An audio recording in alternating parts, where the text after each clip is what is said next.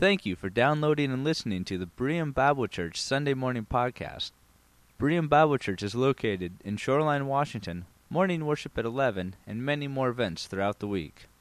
For more information, please visit our website at www.bereanshoreline.org. I was reminded this morning that today is Ascension Sunday. And remember, 40 days after Easter, Christ arose. And it was this past week, so this is the Sunday that churches that celebrate that, it's on the calendar. And the passage in Acts chapter 1 came to his mind. Why are you standing around? Go home.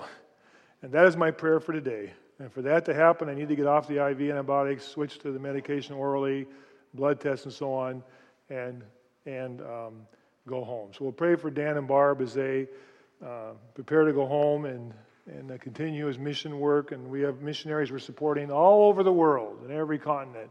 And we are thankful for that. And I thought about this passage that he referred to.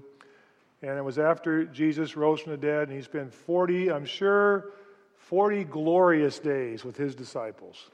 40 glorious days teaching them and ministering to them and sharing with them. And it came time for him to leave. And he said to them, stay here in Jerusalem. You will receive power when the Holy Spirit comes on you. You will be my witnesses in Jerusalem and in all Judea and Samaria and to the ends of the earth. After he had said this, he was taken up before their very eyes, and a cloud hid him from their sight. We talked about this on Easter Sunday. And they were standing there looking intently, staring up in the sky, and as he was going, when suddenly two men dressed in white stood beside them on the ground and said, Men of Galilee, why do you stand here looking into the sky? This same Jesus who has been taken from you into heaven will come back in the same way you have seen him go into heaven. And the implication, of course, is do what he said. Get back to work. You can't stand here staring into heaven forever. He will come back. But until he does, go back. And they did. They went back to Jerusalem. They looked around and said, we have to replace Judas. And they replaced Judas. And the next story is the story of Pentecost, which is Pentecost Sunday's next Sunday, and the outpouring of the Holy Spirit on them as they prepared for that Jerusalem, that Jewish church in Jerusalem, and began their ministry. And those men became bold and encouraged and changed their world because they quit staring into heaven and they went back. As we come to the communion table today, our topic really today was, we've been talking about disciplines, the discipline of service and serving. And I'm not going to give a sermon on that. Just let me give you a couple of thoughts, big thoughts, general thoughts about that. And it reminds me, as we come to the communion table, of the Apostle Paul and his ministry. When the Apostle Paul was saved or converted, if you will, on the road to Damascus, and after he saw that blinding light and was thrown to the ground, and he heard the voice from heaven, Saul, Saul, why do you persecute me? And he said, who are you, Lord? I am Jesus, whom you are persecuting. Get up, go into the city, and you will be told what you must do. It's interesting, on the road to Damascus, he wasn't told what was going to happen. I wonder what he thought. I wonder if he thought, okay, I'm going to Damascus, and boy, am I going to get it. I've been persecuting the church, and he was the Messiah. He was the one we were waiting for, and I've been killing people and imprisoning people, and go to Damascus, and you wait there and see what's going to happen. And he does.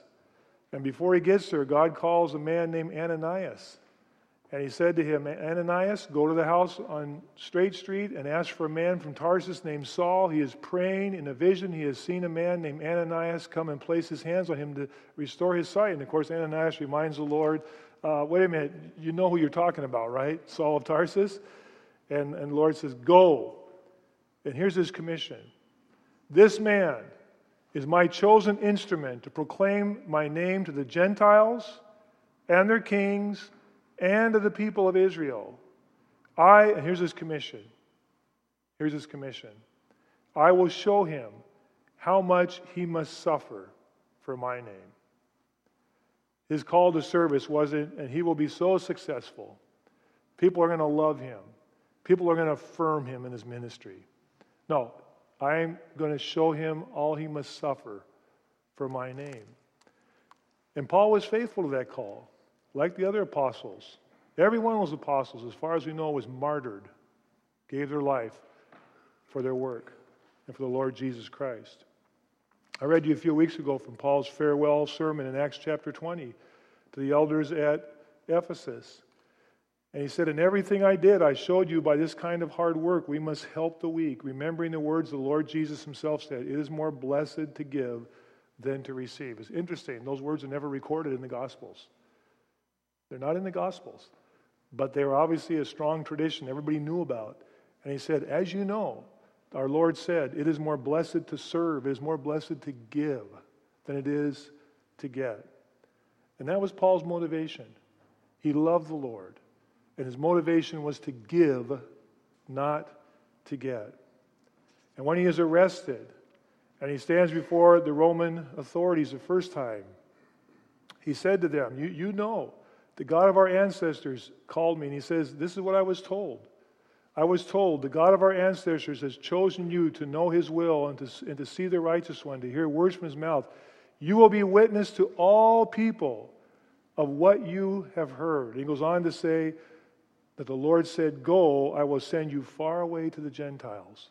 And as you read this passage, it was exactly that. When he said that, when he said, I was sent to the Gentiles, that the meeting broke up and they said, this man doesn't deserve to live. Nobody would say that. Nobody would say, I'm going to take the message of the one true God of Israel to pagans and Gentiles in the name of Jesus Christ. And he was arrested, and his life was on the line. And then he comes before the Roman authorities again. And as he speaks before them, and King Agrippa, he recounts his story. And he said, I heard the voice of God say, Saul, Saul, why do you persecute me on the road to Damascus? I said, who are you, Lord? He said, I am Jesus, whom you are persecuting. And he recounts once again this call that I'm going to send you to the Gentiles to open their eyes and turn them from darkness to light, from the power of Satan to God, so they may receive forgiveness for sins.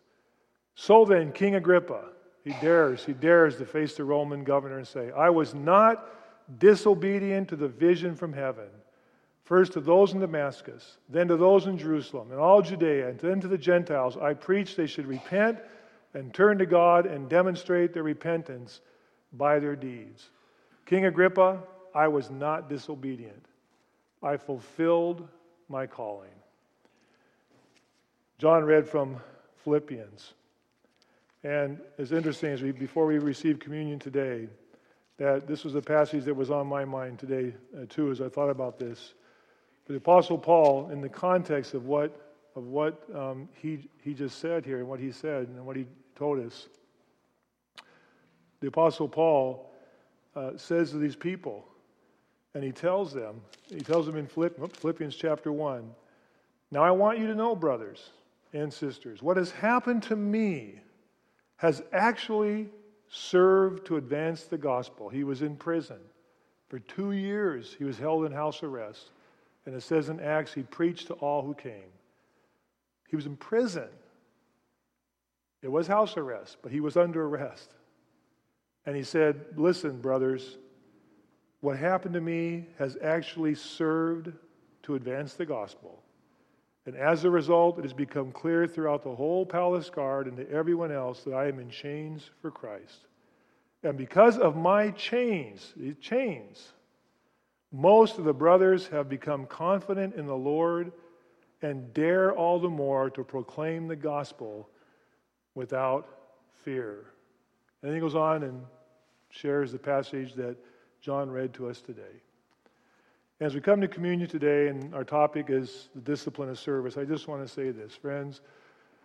If you know Christ as Savior today, go back to where it started. Go back to where it started. Maybe you were a child. Maybe you were an adult.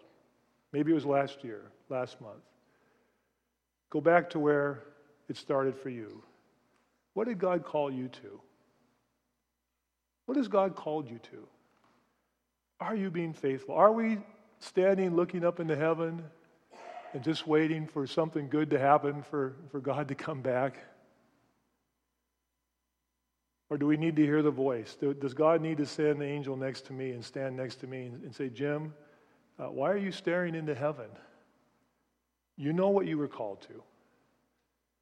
And in the history and tradition of the apostles, as the Apostle Paul said, I was not disobedient, I did it. And he suffered every day. He was beaten. He was left for dead. He was whipped.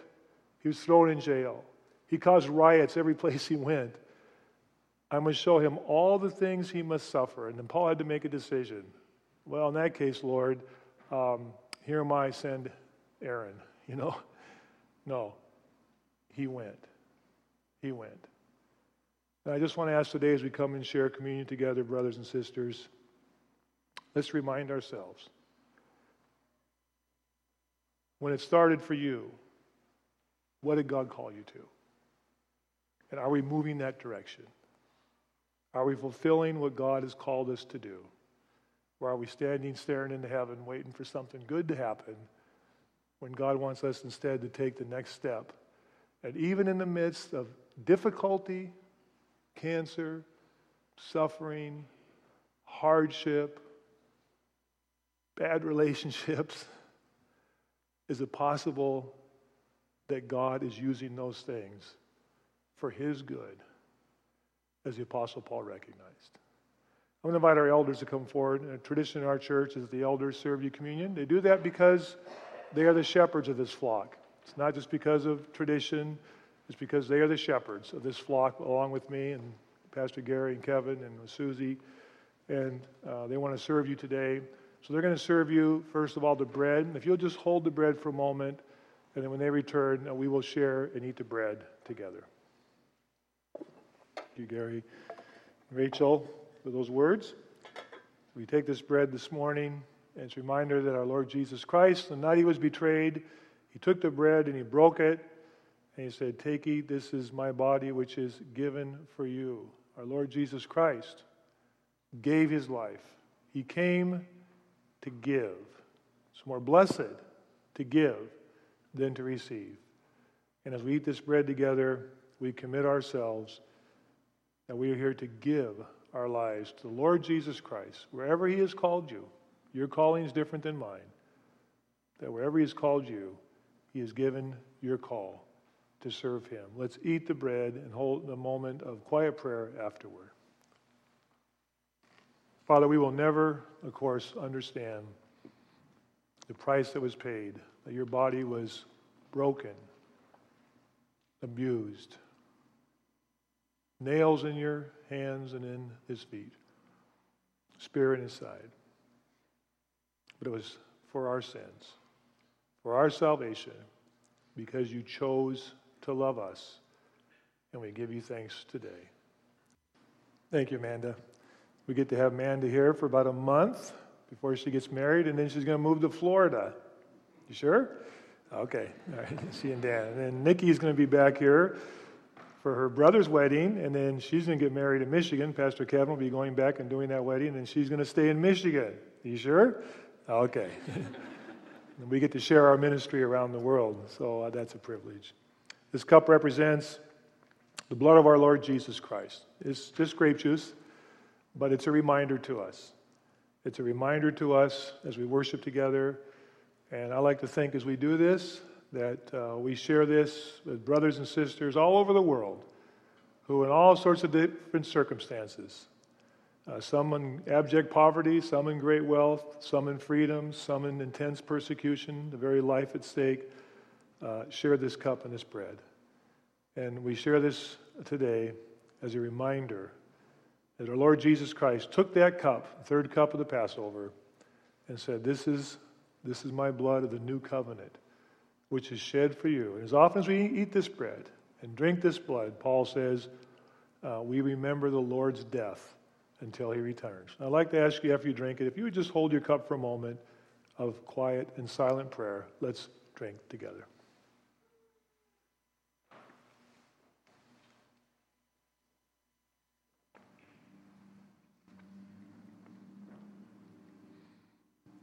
Father, we do as the Apostle Paul commanded. Remember in this ceremony the death of our Lord Jesus Christ. Again, the price paid for my sin, that I might have eternal life and be accepted in the beloved. And the same for each person here who has received Christ as Savior. But we also meet on the first day of the week, which is Resurrection Sunday. And we meet to celebrate with joy and thanksgiving the victory of life over death. And Father, I thank you today that we are not going to get eternal life. We have eternal life right now. And for that, we give you thanks, a thankful people today. Hallelujah. Amen. Thank you for coming today. As I mentioned, I had a chance to see Elisa today, and I had a chance to see her twice in the hospital because I was gone last week. And I was reminded, last time I saw her here at church, she was serving in the kitchen for our senior luncheon because that's what she likes to do. She likes to serve. And I'm praying and looking forward to the day that she'll be back in that kitchen, and that'll be a wonderful day to have her back serving with us. Appreciated John and Terry today and his words as a reminder to us that as he is preparing to retire, I think you heard, as I did pretty clearly, that doesn't mean he's retiring from serving the Lord. I think until they both are no longer breathing, they will be serving the Lord. They are going to finish well. John, thank you for that testimony. Terry, thank you for that testimony, because we need that to be reminded that God wants us to finish well. You know, when I went back to Michigan last week, a few days before I left, I went to see our brother Ken Jones. Ken's, I think, 96. He's been bedridden for quite some time now. Some memory loss, but great World War II, B-24 pilot, veteran.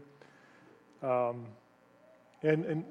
as I was leaving, his daughter Barb, as we were talking, Barb says, you know, like I said, he's just so pleasant. She said, he's so sweet.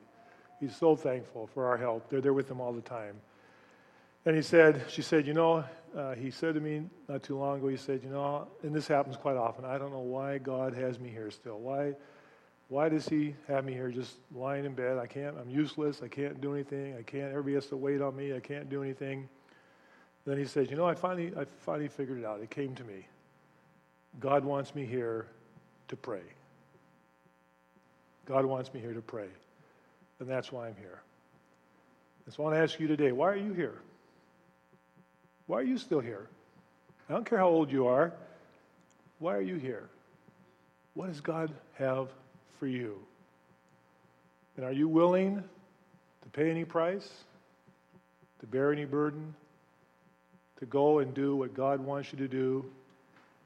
We've gathered here for this last hour, maybe a couple hours. We came to Sunday school to gaze into heaven.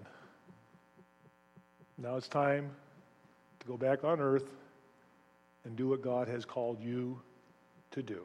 Will you do it? Father, we thank you for the challenge from your word, the encouragement from your word, the blessing of worshiping you. And Father, we are here for a reason. What a wonderful reason to think that we have a part in the most important work, your work, in our neighborhoods, in our schools, in our apartments, in our homes, on the job, sport field, wherever it be. We have your work to do. Might we, with the Apostle Paul, be able to say, I did not shrink back from the calling that you gave to me. In Christ's wonderful name, all God's people can say together, amen.